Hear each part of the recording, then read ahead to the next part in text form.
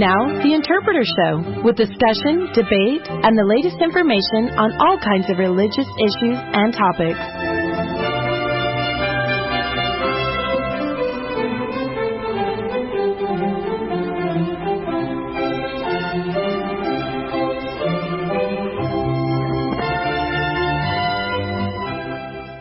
Good evening, everyone. This is Terry Hutchinson. Welcome back to the second hour of Interpreter Foundation Radio this evening in our broadcast here on K-Talk.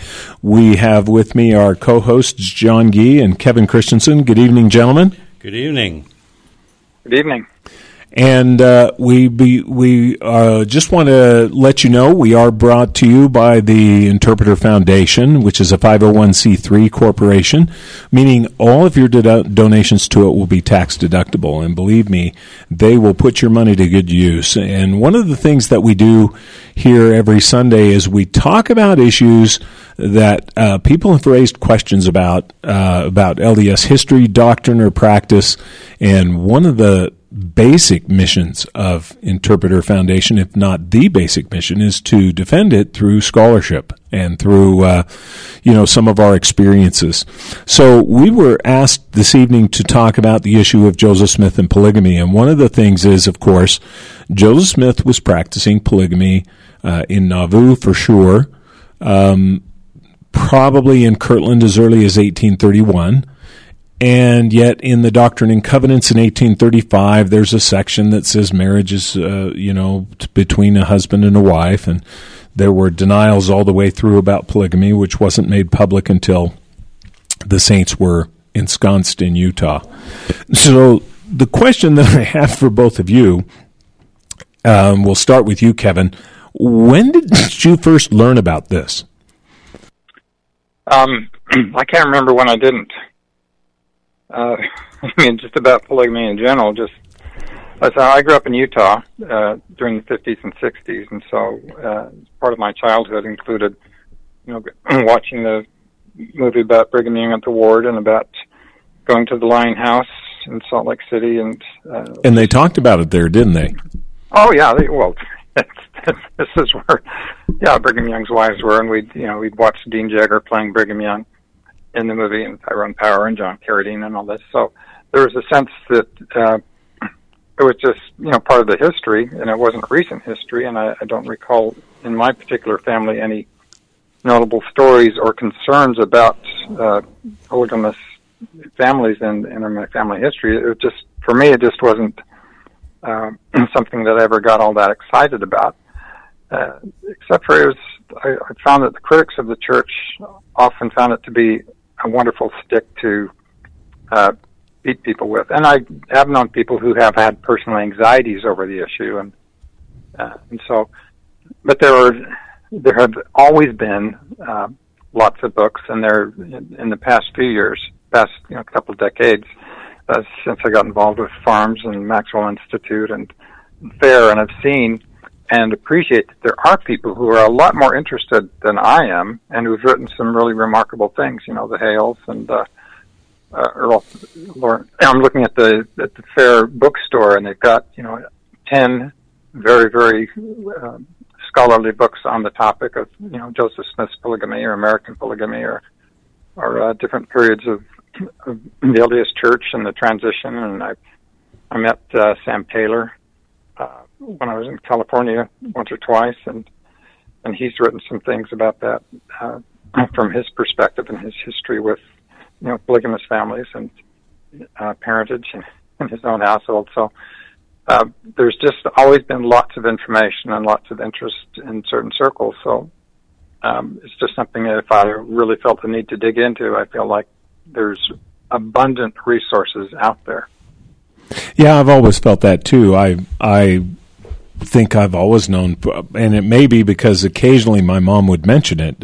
I spoke in the last hour about my great-great-grandfather who joined the church he was born in 1840, joined the church in Denmark, came over to Utah early on. He had another wife. He had a plural wife. In fact, he spent time in the prison, in the Utah State Prison, with George Q. Cannon and that group who had been arrested for practicing polygamy. So that is in my background. But I agree with Kevin. I've never felt that there wasn't a resource I could go to. I've always been aware that there are articles, particularly in journals like BYU Studies or something, where these kind of questions have been addressed in great detail. In fact, generally in more detail than I've ever really cared to read about. And I know we covered them in, it wasn't part of the manual, but it just was assumed.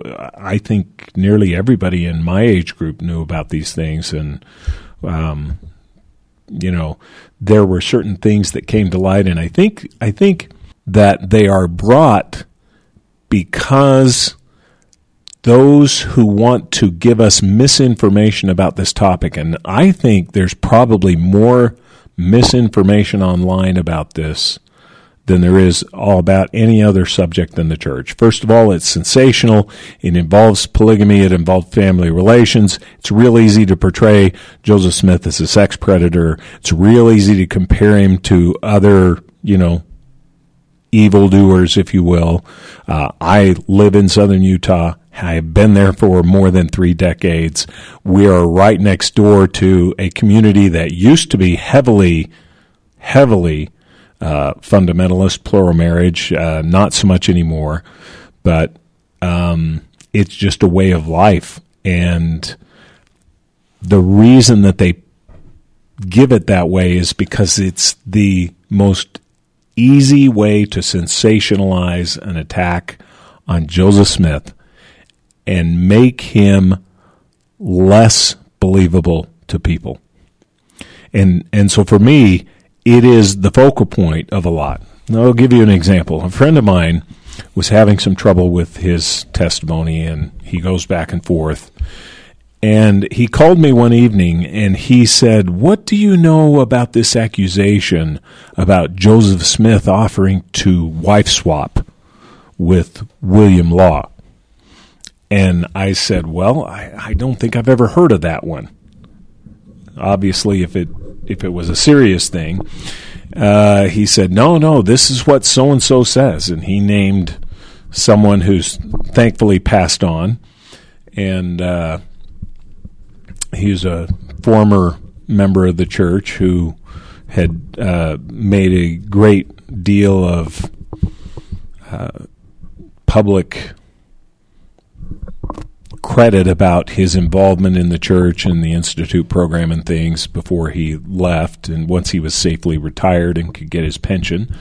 Anyway, he made this accusation about Joseph and William Law. And what he failed to do in his book was to acknowledge that William Law had denied that this ever happened. And William Law, as we all know, was no fan of Joseph Smith. He's the one with the printing press that was destroyed that eventually contributed to Joseph Smith's murder. And even people that were not sympathetic to Joseph Smith acknowledged that this story was highly likely to be false. But he put it out there in his book. It's emphasized online all the time. And they are academically dishonest and don't mention the fact that William Law denied it, that William Law's son said, if my father had that happen to him, he would have challenged Joseph Smith to a duel. I mean, those are the kinds of things that get left out when we talk about misinformation on this topic in particular. And so it's very easy to get frustrated. And one of the things to do is to try and find out where can we get information. And so now the idea is, well, we're not only going to attack the church, but the church has come out and provided us certain resources on its official website, not to mention all of the scholarly material that's out there that Kevin's mentioned. And then they attack them for that. Oh, they're finally admitting this. They're finally admitting that. Where are some places that you feel people can go? And then I think the issue becomes, how do you weigh the evidence? What kinds of things go into your mind as you weigh the evidence for this? So, John, we'll start with you, and then we'll go to Kevin. Since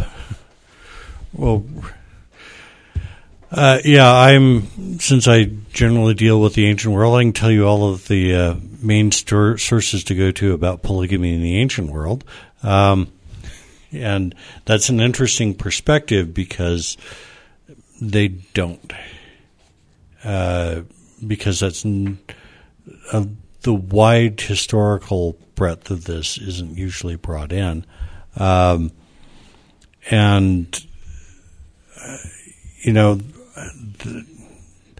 church actually has a lot of really good information, and it's not finally admitting. I don't think we've ever.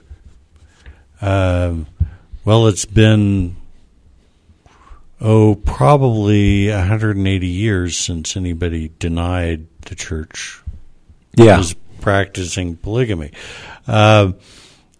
It was fairly open and very public, and the church got a lot of grief for it. I remember as a kid visiting my grandma. She was taking care of her grandfather's old home, and she showed us the secret hiding places where you would hide out from the marshals in the sort of secret passages where it'd hide out if they came by. I can't remember not knowing about it. It's been fairly prominent. There are some good resources there, but I'm mainly interested in looking at polygamy in the ancient world. Abraham, for example, is commanded to go into polygamy, and you look at the legal documents from his time period, and they're following that right down the line. But it's, there are some things that even when the church was practicing it, the majority of men were not. And it's a complicated matter. Were there families where this was an unhappy occurrence? Yes, that's documented. You can find it in the Journal of Discourses. Are there ones where this turned out to be a good thing? Yes. Again, that's going to be, but that's probably no different than the monogamous marriages we have around now. And maybe it's some days it was, in the ones where it was good, maybe there were bad days. And all of these issues are really highly emotionally charged. And just as most family issues are, and issues dealing with sexuality in general in society are highly emotionally charged, even to the current Well, they're day. highly emotionally charged, but they're also highly inflammatory in the public square. Yeah. Normally they're private, but here they're used as a club and a weapon, and it's weaponized to, once again. Just for example, the news story today was the mayor of Toronto resigned because he had an affair. And that's a marital Well, it wasn't that he issue. had an affair; it was an affair with a subordinate. I mean, I think Well, now our society would mostly be. In the old days, yeah, he'd do it if he had an affair, but now it's got to be somebody in his chain of command. I didn't read that deeply into it, Sorry. so it just to say that this is this is a highly charged matter, and it still is, and it is, and it gets sensationalized. I doubt things for the families that experience this. I doubt that they that it was as inflammatory and sensationalized then. I think we've gotten a little bit away from that. My grandparents were born 20 years after polygamy was ended. They knew. Oh, yeah. They knew people firsthand. Yeah. my generation, our generation, we don't know any firsthand examples from when the church officially practiced it. And so we're coming at this with a lot of assumptions and presuppositions that may or may not be accurate. Well, I think it's also, we look at it as, and we've talked about this before, with our 21st century cultural glasses, if you will, or blinders. For example, John, you deal in ancient Egypt. You deal in antiquity. That's such a foreign environment to what we have today that we would be foolish to just look at something and assume that we understand how they feel, how they acted and reacted based on our current mores. Yeah, and so an example of that with the polygamy thing is some people are scandalized by how young some of the brides were.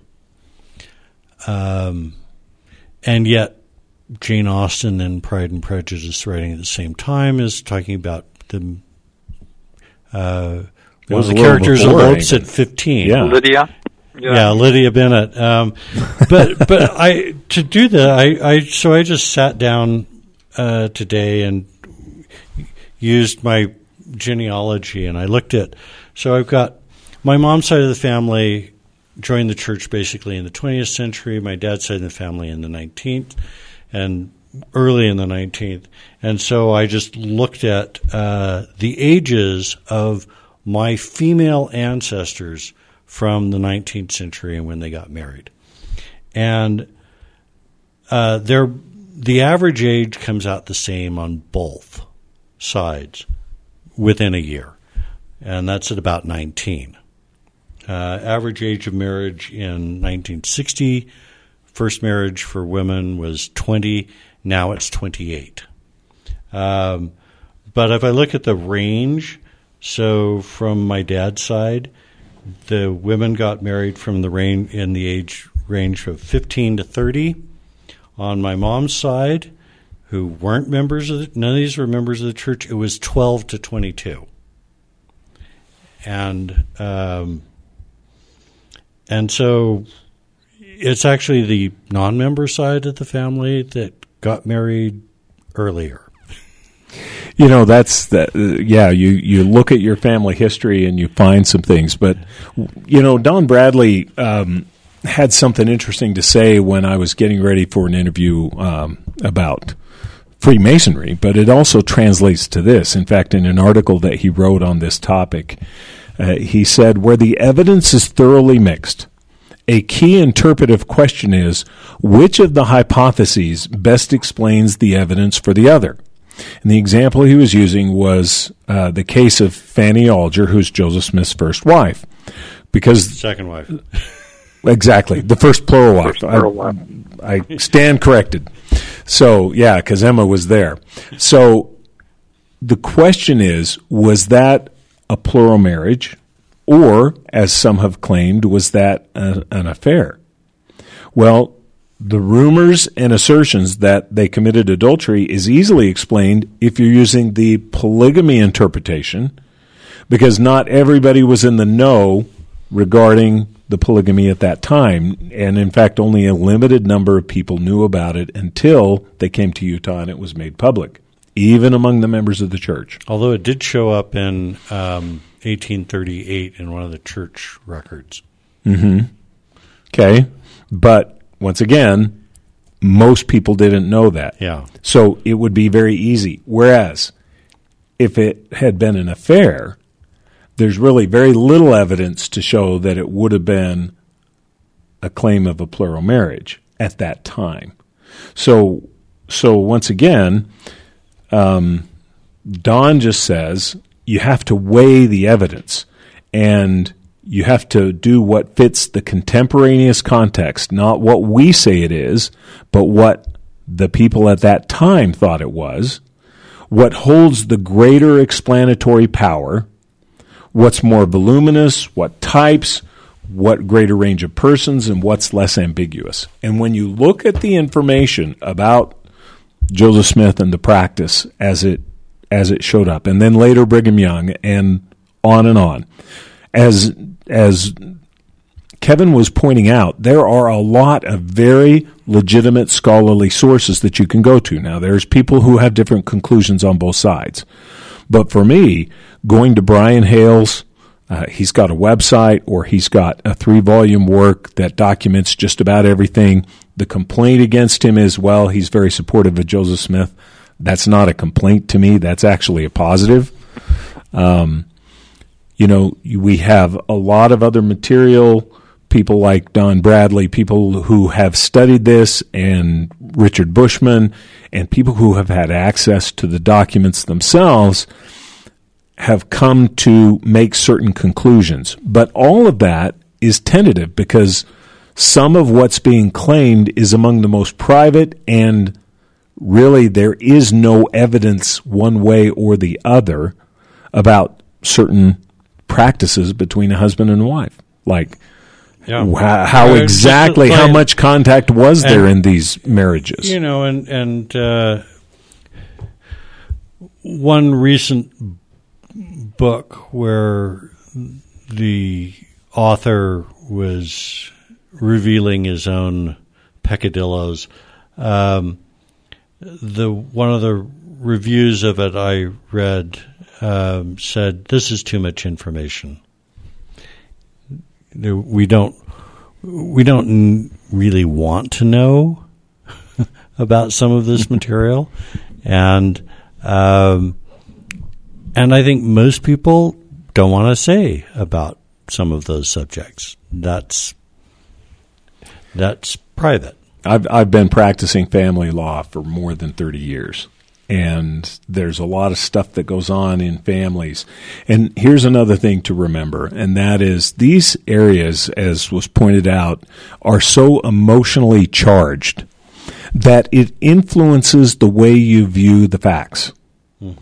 I mean, people get up in family court and they say things all the time that you could technically say, that's a lie.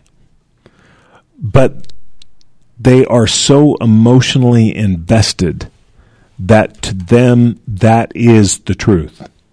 And so in these kind of circumstances, I do think you really have to weigh the strength of the evidence, the strength of the recollections, the strength of the testimony, and the church certainly never denied that Joseph practiced. I mean, for a while there, they were gathering affidavits to prove it because there were legal disputes between the reorganized church and the Salt Lake Church. Yeah, and the reorganized church was saying, no, he didn't practice it, and Salt Lake Church, and yes, he did. That's something that some members of the church still know. I was riding with a family member once, one of my in-laws, and she talked about how Brigham Young was the one that started polygamy.